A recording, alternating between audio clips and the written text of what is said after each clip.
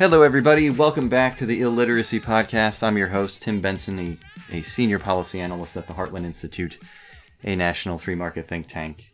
And we're not a new podcast anymore. This is episode 100 and something of the podcast. I never remember the episode numbers, but anyway, we're in the triple digits now. But for those of you just tuning in for the first time, basically what we do here in the podcast is I invite on an author to discuss a book of theirs that's been newly published or recently published, something we think you guys out there would like to hear a conversation about. And then hopefully at the end of the podcast, or even in the middle of the podcast, if you get your druthers about you can go ahead and give the book a purchase yourself and give it a read. So if you like this podcast, please consider giving Illiteracy a 5-star review at Apple Podcasts or wherever you listen to the show, and also by sharing with your friends, as that's the best way to support programming like this. And my guest today is Mr. Marian L. Tupy. And Mr. Tupy is a senior fellow at the Center for Global Liberty and Prosperity at the Cato Institute, the editor of HumanProgress.org, and the co-author of the Simon Abundance Index. And he specializes in globalization and global well-being and the politics and economics of Europe and Southern Africa. His articles have been published in many places, like the Financial Times, the Washington Post, the Los Angeles Times, the Wall Street Journal, The Atlantic, Foreign Policy, Newsweek, and The Spectator, among many others. And he is also the co-author, along with Ronald Bailey, of 10 Global Trends Every Smart Person Should Know, and many others you will find interesting, for which he was a previous guest on the show, which I know was a highlight of his career. But lastly, he is also the co-author, along with Gail L. Pooley, of Superabundance, The Story of Population Growth, Innovation, and Human Flourishing on an Infinitely Bountiful Planet, which was published back in August by Cato and is the book we will be discussing today. So, Marian, thank you very, very much for coming back on the podcast. I appreciate it. And thank you for having me. It's a pleasure. No problem. So, what made you guys want to write this book? What was the genesis of it? It seems like because the previous book you wrote with Ron Bailey, 10 Global Trends, that was more or less sort of like a coffee table book, right? A book that's like sort of meant to be out and displayed and, for people to, pick it up and look at it. It had a lot of charts and, cool infographics and all that sort of thing. But it seems like this book is sort of a continuation of that book, or maybe more of like a fleshing out of the 10 Global Trends book of the previous book. Is that what you were going for with this? I think the genesis of the book are in a number of different places. First and foremost, what we did, Gail and I, about 4 years ago, was to update the famous Ehrlich-Simon wager. Right. As your listeners will be familiar with it, basically, Paul Ehrlich, Stanford University biologist, was claiming that population growth was going to lead to exhaustion of natural resources and therefore famine. Julian Simon, who was an economist at University of Maryland, argued the opposite, and they made a famous bet for $1,000, which lasted between 1980 and 1990, as to what would happen to the future of commodity prices, and they all dropped, and consequently Ehrlich had to pay Simon. So your listeners will be very familiar with the famous bet. If they are not, they can always look it up on Wikipedia. But the point is that Ehrlich and Simon measured what is happening to prices of resources in inflation adjusted or real dollars. And what we wanted to do was to see if we could improve upon the wager by looking at what we call time prices. And in fact, we have found that had they used time prices, Simon would have won by an even greater margin. So time price is basically just how long you have to work in order to buy something, be it a pound of beef or a pound of copper.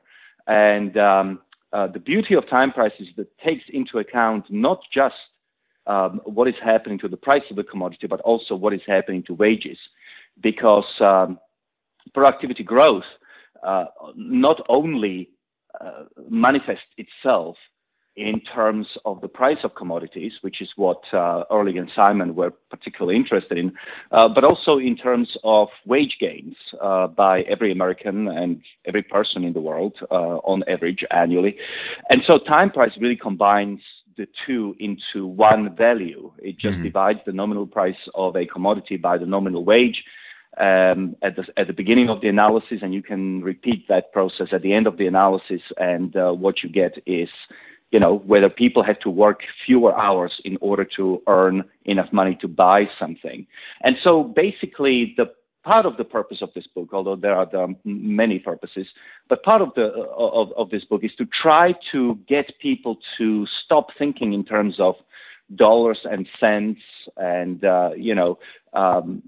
quantity of resources, but rather start thinking in terms of time, and in terms of knowledge, because basically every time that a time price goes down, it shows you that knowledge has increased, that allows us to get more value out of finite number of atoms. Gotcha. So before we even get into the book more, why don't you tell us a little bit about your co-author, Gail Pooley? How did you guys meet? How did you decide to collaborate? Well, Gail looked me up on Twitter when, after I published my original study on Simon Ehrlich bet, I re-estimated the inflation-adjusted prices of the bet back in 2017, and Gail got in touch and said, have you considered adjusting the prices not by inflation but by income? In other words, make the prices relative to income. And I said, well, let's see what we find out. And we went into it blind. We had no idea what the results were going to be. And in fact, what we found was that whilst the global population increased by 75% between 1980 and 2018, the prices of commodities fell by 75% in terms of time price. So that meant that for every 1% increase in population, time prices of commodities decreased by 1%. That obviously whetted our appetites. We couldn't believe the numbers. We didn't go into it with any preconceived notions, but once we started finding out just this extraordinary level of resource abundance, that led to a book which basically looks at resources going back all the way to 1850. So that's how we hooked up on this issue. Ah, great. Okay.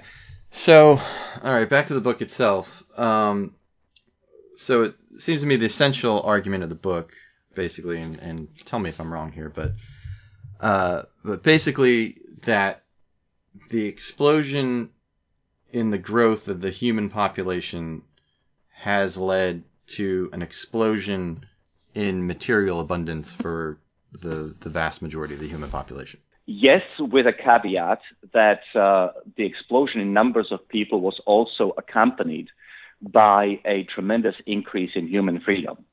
So a couple of things on this. So first of all, on our model, and this is nothing that is too controversial.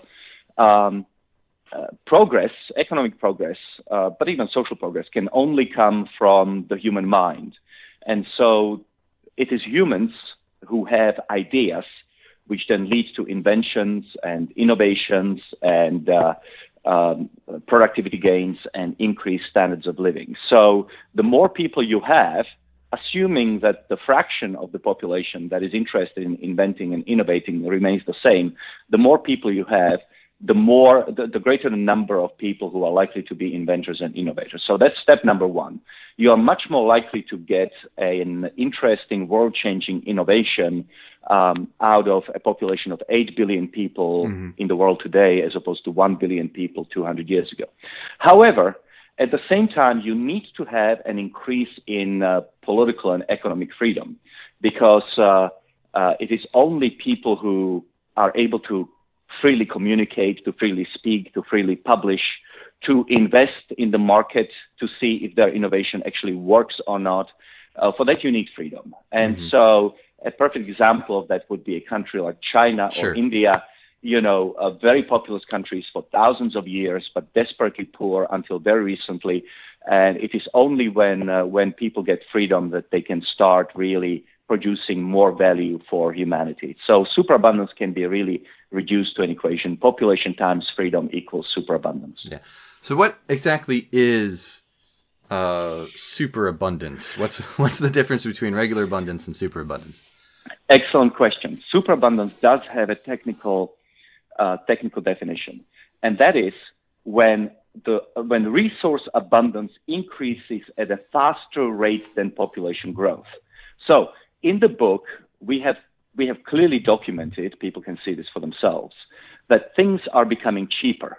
Okay, resources, food, fuel, minerals, metals are becoming cheaper, but they can become more abundant at two different speeds. They can become more abundant at a lower rate than population. So let's say population is increasing at 5%, but abundance is only increasing at 2%. Then we just call it increased abundance. Clearly, the slice of the pizza is not getting smaller. It is expanding, but at a lower rate than population. When abundance increases at a faster rate than population, so let's say population increases at 5%, but your abundance is increasing at 10%, we call that superabundance. And the reason why that's important is because by looking at hundreds of these commodities over a span of 170 years, what we found was that in every single case, in every single data set we used, and we used 18, abundance was increasing at a superabundant rate. And that tells us that really, on average, every human being creates more value than they consume. Every human being, on average, is more of a producer than a consumer, which I think is important to understand in a world where an increasing number of people feel like human beings are a cancer on the planet. We can talk about it more, but one other reason why we want to write this book is because there is this growing anti-humanist, anti-natalist zeitgeist, and that clearly disproved by this book, which shows that human beings, on average, add rather than subtract from the world. Right. But before we get to that, just one more thing on abundance. So, why should we measure abundance rather than scarcity? And can you actually really even measure scarcity to begin with? I mean, do you know what I mean? Yes. So in the book we argue that it is inappropriate. Now, people can disagree on this, but we make an argument that measuring scarcity is a little bit silly. It is silly because scarcity is infinite. There is always something that I want in my life, in my fridge, in my garage, in my house, that I cannot have because my desires are infinite, whereas what I can produce and buy with the limited time I'm on Earth is always going to be limited. Sure. Measuring abundance looks at the issue from a different standpoint. It looks at how much better off we are than people in the past. So it's not projecting into the future, but it's rather looking at the past and seeing how much better off people are today than they were, say, 1950 or 1980 or 1850. Yeah. Okay. And that's much easier to measure. Yeah. Gotcha. All right. So moving on back to that, we were just talking about that sort of anti-humanist, anti-natalist thing, but I thought this was cute. Basically, one of the main villains of the book, I guess, if you want to call him that, or I mean, he runs through pretty much the whole thing, is Thanos, the big bad from the Marvel Cinematic Universe. For everybody might not know what I'm talking about, the big purple bad guy in Infinity War and Endgame and all those other Avengers movies and whatnot. But why did you decide to include Thanos in the book and make him such a prominent character in it? Partly, I think it's because when we started writing this book, basically it was the biggest thing out there. Yeah, every fifth American or every fourth American saw the movie. It was, I think, the highest or the second highest grossing movie in history. Yeah, I think they both were, and they knocked each other off. I think like Infinity War was, and then as soon as Endgame came out, Endgame knocked off. Okay. Anyway, okay, yeah. okay. So they're both up there. And it has this Malthusian undertone to it. Well, not undertone. I mean, it's the key part of the plot. Sure. Is that Thanos thinks like Malthus or Paul Ehrlich. So that was something at the back of our minds, and also we realized very quickly that the book was going to have some math in it and a lot of numbers, right? And so we wanted to sort of, how do we humanize this? Mm-hmm. How do we at least attempt to ensure that an ordinary person will buy this book and read it and learn from it? And it is not easy to do things like what we are trying to do by simply using a language of economists or mathematicians. That would be silly. It would be the book would be read by a few hundred people and maybe forgotten. But so we are hoping that by making it sort of more personal, more how shall I put it? By introducing this narrative, talking about historical examples, talking about movies, talking about modern culture, that people who are not particularly interested in data may still take something away from it. In other words, it's broadening our audience. I would say that's the key. Yeah. And for those of you who have avoided the Marvel Cinematic Universe, and I tip my hat to you. But basically, what Thanos is trying to do in the Avengers is he's on this quest. He thinks like you said, he's basically Malthusian, or he's Paul Ehrlich. He thinks that population across the universe is going to outstrip the resources of the universe. So he's on this quest to basically find a bunch of rocks or gems. And so once he collects them all, then he can basically wipe out half of all life forms in the planet, or not the planet, in the universe, so that way they won't be threatening to outstrip the supply of resources. And it's just kind of funny. You think like if you have all those things, you could just like sort of invent. You could like snap your fingers and invent something that just like makes stuff. Whatever. Yeah, I mean, chapter one starts with quote from Thanos. Yeah. It's a simple calculus. The universe is finite. Its resource is finite. If life is left unchecked, life will cease to exist. It needs correction. And what we are saying in the book is that the world has a finite number of atoms, but the value you can get from those atoms is potentially infinite. Right. Yeah, and this is a view. I mean, not every not every radical environmentalist or anything is, obviously supporting genocide, whatnot, or extermination. Yes. But there is a lot of people. But there's a startling tendency with that movement to view human beings not as something valuable or something that can contribute to solving problems or advancing technology and innovation or anything like that. But they view humans as just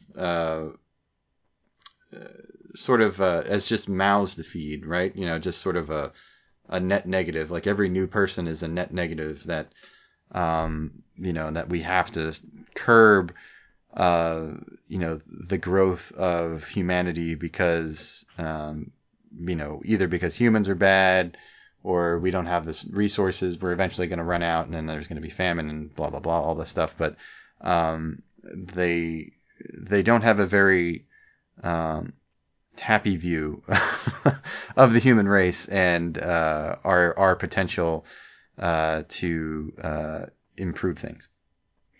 Well, in the book, we are very careful in distinguishing between well-meaning pro-human environmentalists and extreme environmentalists. And you're absolutely right that not every environmentalist looks at the world in that extreme way. But what we found while writing the book is that whilst a lot of intellectuals have moved away from the sort of purely Malthusian way of seeing humanity, the Malthusian Malthusian view of the world still remains very widespread amongst ordinary people, ordinary public, exactly the sort of people who would go and watch the Infinity War or Kingsman or Inferno. And the way that we can show this, the way that we can show that the book is not really fighting battles from 50 years ago, but is still relevant, is because of opinion polls, which have come out in the last 5 years or so, where people are expressing, well, large sections of the population, not just in the United States but worldwide, is expressing that sort of view. And also, what we found that some of the most important mass killers in the last, say, decade or so, have been driven by Malthusian concerns. This is something that I didn't appreciate before I started writing the book.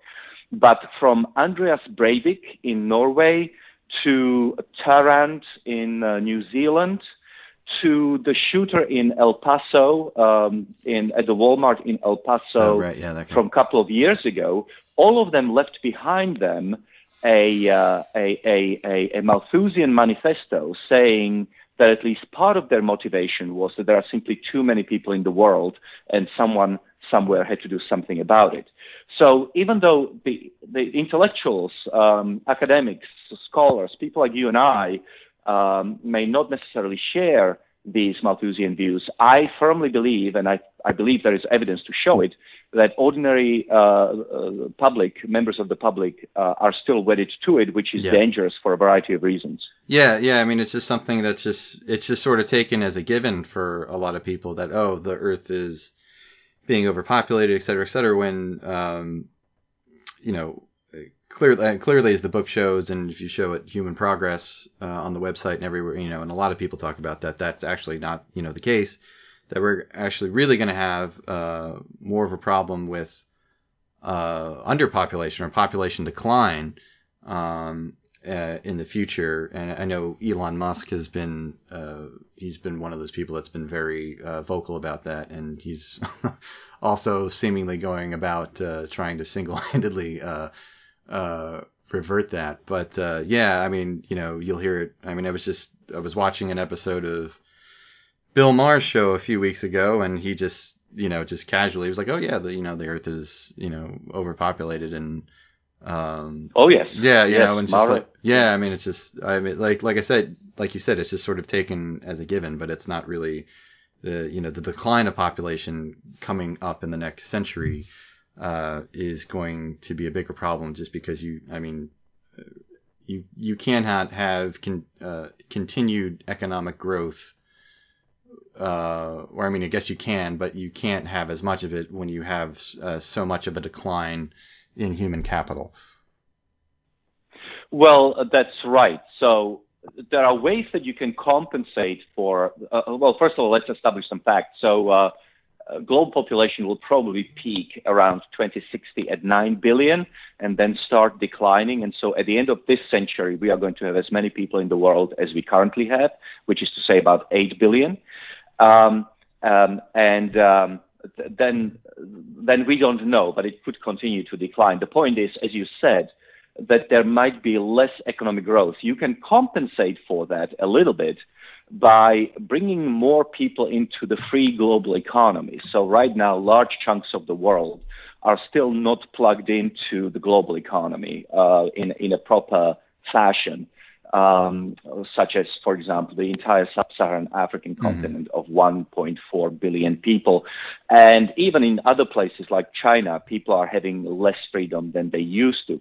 So you could compensate for that declining population by increasing human freedom. But let's assume that liberal democracy isn't going anywhere, and in fact is going to start shrinking, and fewer people are going to have freedom of speech and freedom of participation in the market, etc. Then, of course, the problem of having too few brains freely thinking in the world is going to be exacerbated, which is going to have profound effects on long-term economic growth, but also on all sorts of commitments that our governments have made to, say, for example, future safety generations. Net programs, Safety net programs, debt, and so forth.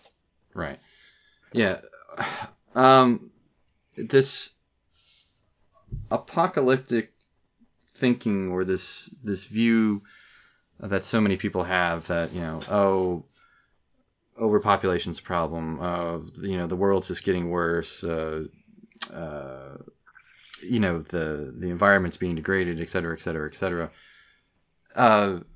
It seems that mode of thinking is actually sort of reassuring for some people, or in some ways comforting. And you talk a little bit about this in the book. Why do people find that mode of thought so appealing?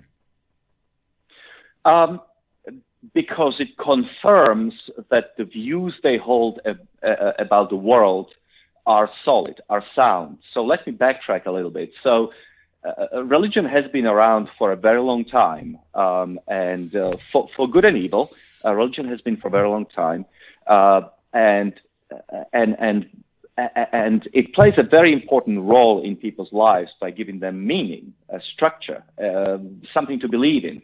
And that's very important. This sense of transcendence is very important for a species that can imagine their own death, right? No other species out there understands that life is finite, that it will come to an end. Mm-hmm.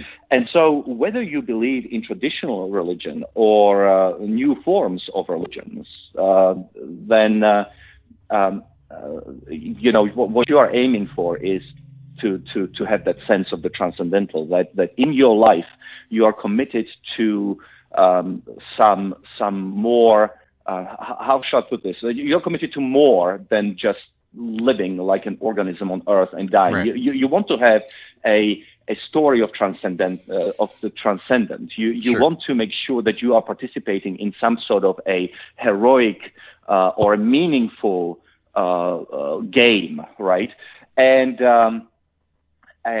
so we have these visions of what the world is like, our hierarchy of values. And for the religious people, for example, if you have a terrible plague, or if you have a terrible environmental disaster, it may reaffirm that their belief in the second coming is correct.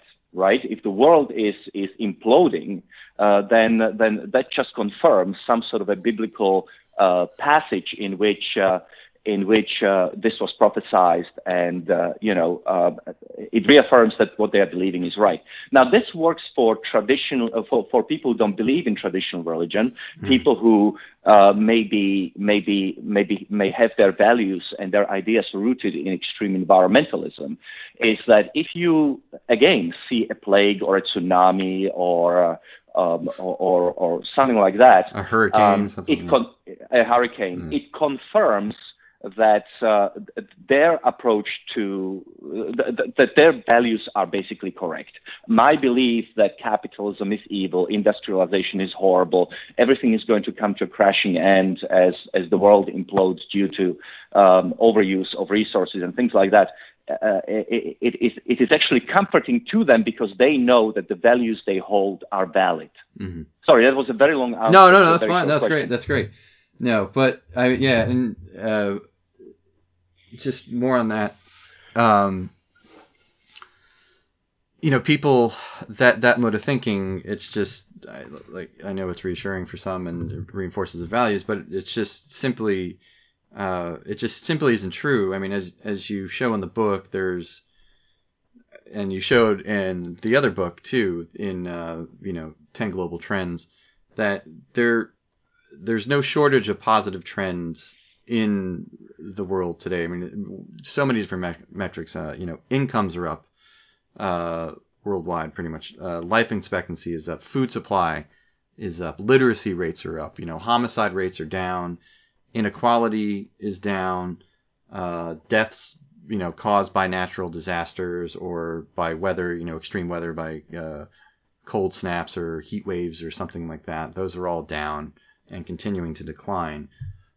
And and it's not there's just so many different metrics, but things really are contra to what many people believe. Like things things are really never been better and are pretty great and are likely to continue on that path.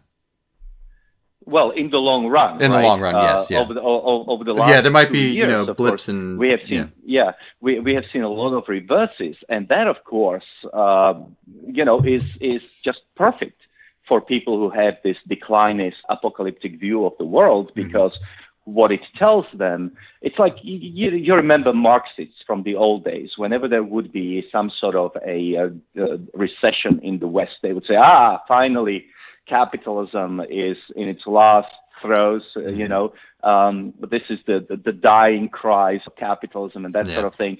And for many people, of course, the plague, the COVID-19 and the subsequent economic problems would have played that kind of a reassuring event, basically confirming that what is happening in the world is fundamentally in line with their declinist viewpoint, which is why, for example, during the COVID pandemic, as we started coming out of the COVID pandemic, a lot of people wrote some absolutely horrific things on Twitter and also in newspapers about how, COVID was the solution to our problems because it would cull humanity, reduce our carbon footprint, and that sort of thing. They saw it as essentially as an act of God to correct us from our exploitive, capitalist tendencies. Life needs correcting. As right.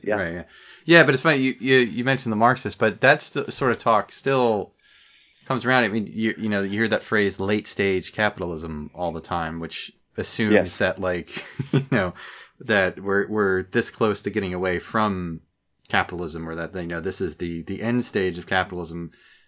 Before we advance to some more enlightened economic system, Yes, that's right. Yeah. Late stage capitalism. That's exactly what I was looking for, but I couldn't come up with a phrase yet. Anyway, so speaking of more on the Malthusians and everything, has there been any?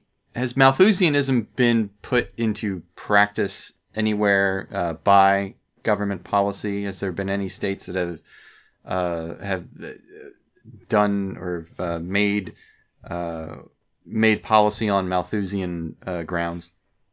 Yes, certainly. The one child policy in China between 1978 and 2015 prevented the births of about 400 million Chinese.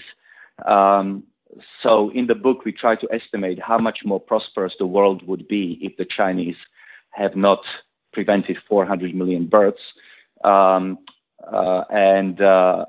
also in India, tens of thousands of people have been sterilized, or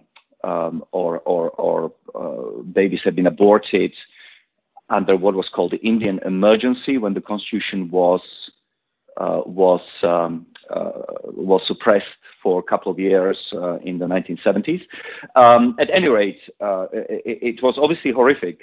Tremendous amount of human suffering and rights abuses has been committed by China specifically, and to a much lesser extent in India. And of course, it proved to be, like you would expect from a communist regime, a spectacular shot in the foot of the Chinese state, because they have completely misaligned their gender ratio.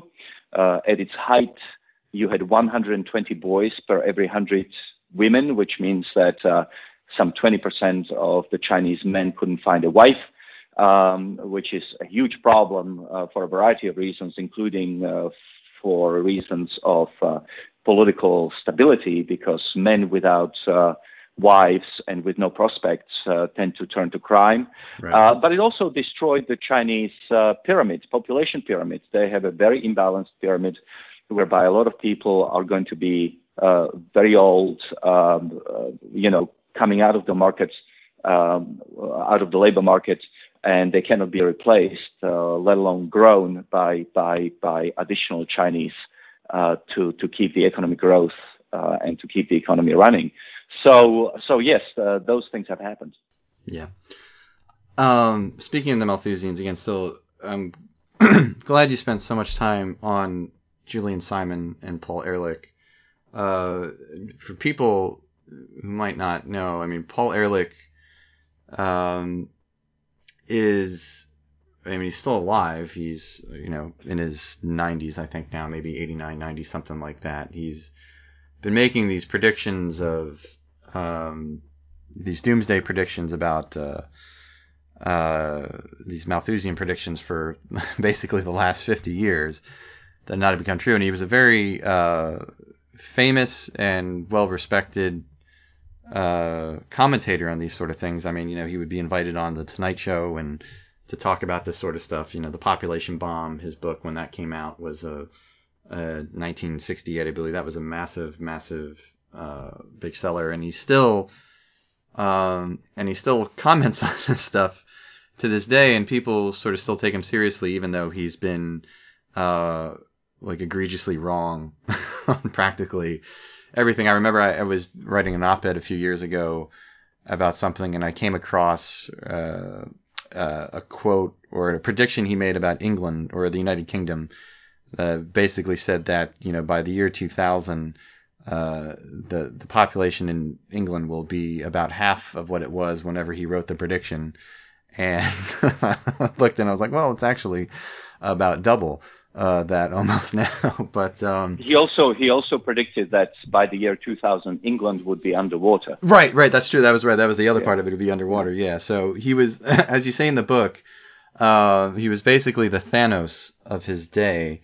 But that famous wager you mentioned he made with Julian Simon in 1990 about the commodities. So basically ran from 1980 to 1990. So does that bet still work in Simon's favor, even like from 1990 to today, even when you subject it to your time price analysis? So is Simon still winning? Yeah, it's basically. Oh yes, yes he is. We wrote also a separate paper on that called Luck or Insight, which can be gotten online. But basically, in the book, we look at the Simon Ehrlich wager between 1980 and 1990. Then we look at it from 1980 to 2018. And then we take it back all the way to 1960. And basically, what we are just trying to do is to look at different time periods and see would this work if it was brought up to today? Would it work if it was taken back in time? And in every case, Simon wins. And especially when it comes to time prices, because as I said, time prices don't just take into account inflation-adjusted dollars. They don't measure things in inflation-adjusted dollars. They measure abundance of commodities relative to income, and because incomes tend to grow at a faster rate than inflation because of productivity gains, the amount of time that we have to spend in order to buy basic stuff is just constantly falling. So yes, Simon would have won by even bigger margins once you take into account time prices. Great, cool. All right, well, so can superabundance endure? Is it here to stay? Superabundance, is it something we can count on going forward? So in the book, we obviously don't look at all the potential dangers to the planet. All sorts of things could happen which are out of our control. We could have a horrible pathogen which wipes out half of humanity, or we could have a nuclear war or an asteroid. There are all sorts of reasons why superabundance might not continue. I think that the ultimate goal of our book is less ambitious. It's basically, nobody can guarantee that the world is going to grow more prosperous, healthier, greener, etc. What we can say, and what I hope that we showed in the book, is that there are no physical limits to our ability to produce more wealth out of finite number of atoms that we have on the planet.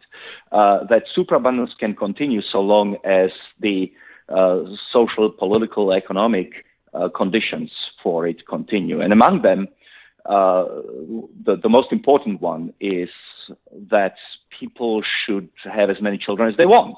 In other words, they shouldn't listen to the apocalypse out there who are saying that every additional human being is a cancer on the planet. So that's number one. People will have as many babies as they want. We are not there to bring humanity into some sort of a maiden's tale or something like that. We don't want to force anybody to have. But to the extent that human beings are influenced by the zeitgeist, by intellectuals telling them that humans are bad for the planet, and they should look at the data. Second thing is the values of the Enlightenment, chief of which is freedom of speech, need to be preserved. If human beings lose that right, if they cannot think, speak, publish, if they cannot invest in the market, then of course superabundance can be threatened. And lastly, it's the regulation of the marketplace. The only way that you can distinguish between a valuable innovation and valueless innovation or less valuable innovation is in the marketplace. Communist economies stagnated or grew at a slow pace precisely because they couldn't tell what needed to be produced and what didn't have to be produced. They didn't have the price system telling them we need more of X and less of Y. And if capitalism, understood as the market process of discovery, and especially the price signal, is undermined through government regulation, then of course you could have a situation where superabundance stops. And I think a perfect example would be of what is happening in Europe right now. Yes, Putin's invasion of Ukraine contributed to creating the crisis, but the crisis would not be as bad, perhaps not at all, if Europeans haven't made some very stupid decisions in terms of their energy production over the last 20 years or so. Yeah, Greta Thunberg's more to blame for that than Putin at this point. And so the again, they produce too much of something, meaning of the green energy, and too little of something. The natural gas, for example, or oil, or coal, nuclear, especially nuclear. And so they are where they are because they didn't allow market to function, and they have to suffer the consequences. Yeah. It was nice to see her belatedly reverse herself on nuclear, saying that the nuclear plants can save it. But yeah, back to your point about people, not to worry about having kids and all that sort of thing. I know that people saying that they're not having children because of environmental concerns, that's been on the rise lately. And whether people tell that to a pollster or a journalist or something, like I guess you have to take their statement at face value. But it seems to me that a lot of that is just the people who didn't want to have kids anyway are just using the environment as an excuse, so that they can look altruistic instead of selfish. Instead of saying like, oh, I don't want kids because it's going to cramp my style, or I'm not going to be able to do what I want, or blah blah blah blah blah. They're just like, oh no, I'm not having kids because it's bad for the earth, that sort of thing. I think that has something to do with it. But like I said, you have to take people at their word. But I don't know. You have to. But I wouldn't dismiss it. I wouldn't dismiss environmental concerns completely. In part. Oh, I'm sure there's some true believers. Yeah. No. Yes. But the evidence from the opinion polls is corroborated by secondary evidence, such as, for example, the rise in eco-anxiety. That is a real phenomenon. Children, their parents, going to see medical professionals, psychiatrists, psychologists, because they believe the world is about to end. And that's something that there is definitely a spike in ecology-driven anxiety in rich countries, which we also document. And that would confirm that at least some of them are true believers. Yeah. Okay. Well, that's a good point. All right. Well, we've already gone about 45 minutes, which is as long as I said I'd keep you. So you might have answered this a couple questions ago when you were talking about superabundance, but I basically ask it everybody. I've asked you before for the other book, but so basically, yeah, what would you like, or what's the one thing you'd want a reader from taking away having read this book? I think it would be that it is true that the world has only finite number of atoms on it, finite number of atoms, right? But what we do with them, the marvelous things that we can create of those atoms are infinite. Think about something as a grain of sand. It's been on Earth for billions of years, and then about 3,500 years ago, maybe 4,500 years ago, somebody figured out that by melting sand at high temperatures, you could get glass out of it. And so people started producing glass beads, and then later glass jars, and then later windows. And with every step of the way, the amount of value for human well-being out of that grain of sand increased. And today, we are using sand in order to make glass, in order to turn it into fiber optic cables, which power civilization, which allow us to send huge amounts of information across continents. And that shows you this progression of value creation from something as simple as a grain of sand tells you that while the number of atoms on Earth are finite, the value that we can get from them is infinite. All right. Well, 3 cheers for sand. Anyway. Yeah. So, all right. Before we go, very well put. So, anything else you want to plug? Anything you want to mention before we log off? You want to talk about humanprogress.org and all the cool stuff you guys are doing there? Well, my broader work is obviously humanprogress.org. We are going to be launching a brand new looking website in December of this year, so we are looking forward to that. And in the meantime, I'm obviously spending a lot of time promoting this new book, and anybody who is interested in it, please go to superabundance.com. You can read the introduction, you can read about our methodology. You can find all the different buying options in case you want to buy the book. Population of the world is going to reach 8 billion on November 15th.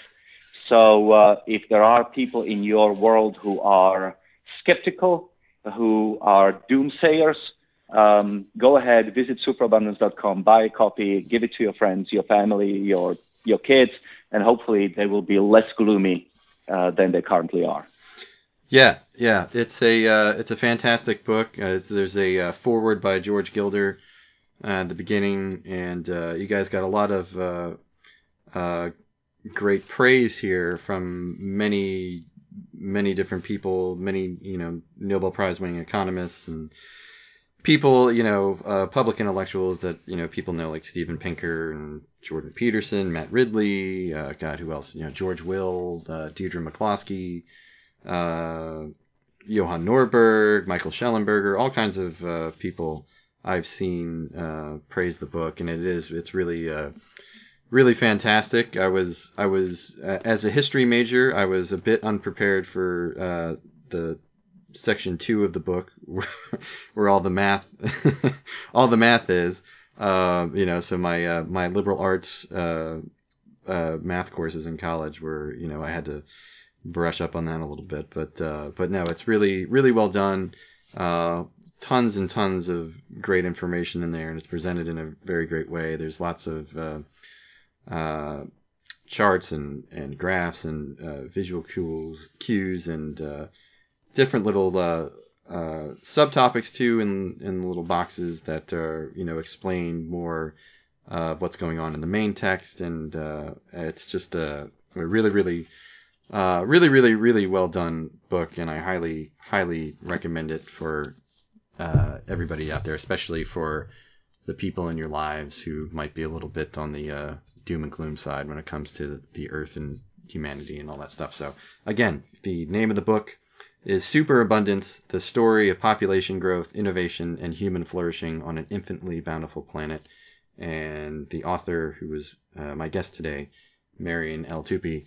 So, Marian, thank you very, very much for coming back on to discuss this book with me. Really appreciate it. Really, really enjoyed the book. Thanks a lot. Thank you very much for having me, and good luck. Thank you. Thanks. Bye-bye. Thanks. And again, if you like this podcast, please consider leaving us a 5-star review and sharing with your friends. And if you have books you'd like to discuss with us on this podcast, you can reach out to me at tbenson@heartland.org. And that's TBENSON at heartland.org. And for more information about the Heartland Institute, you can just go to heartland.org. And we do have our Twitter account for the website, for the podcast. You can reach out to us there too if you have any questions, comments, or anything like that. What is our handle? Our handle is at @illbooks, at ILL Books. So make sure you check that out. And that's pretty much it. So thanks for listening, everybody. We'll see you next time. Take care.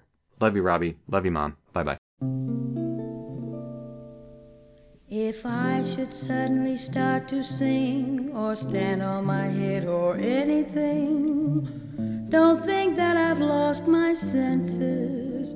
It's just that my happiness finally commences. The long, long ages of dull despair are turning into thin air. And it seems that suddenly I've become the happiest girl alive.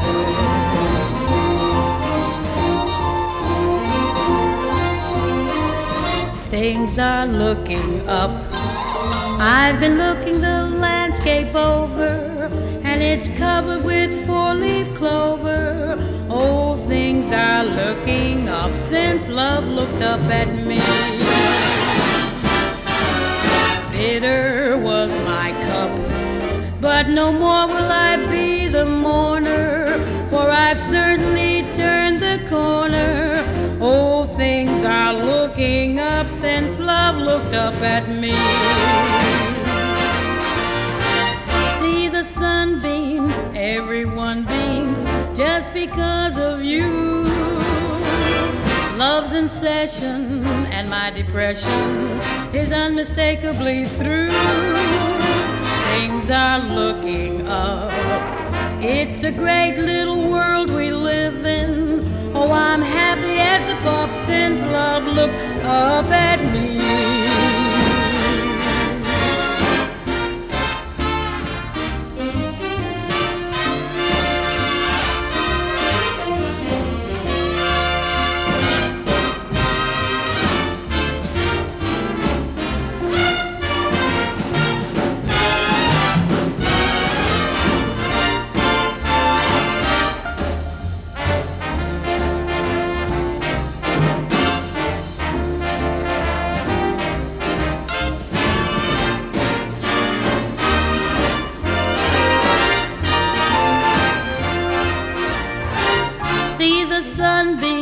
Everyone beams just because of you. Love's in session, and my depression is unmistakably through. Things are looking up. It's a great little world we live in. Oh, I'm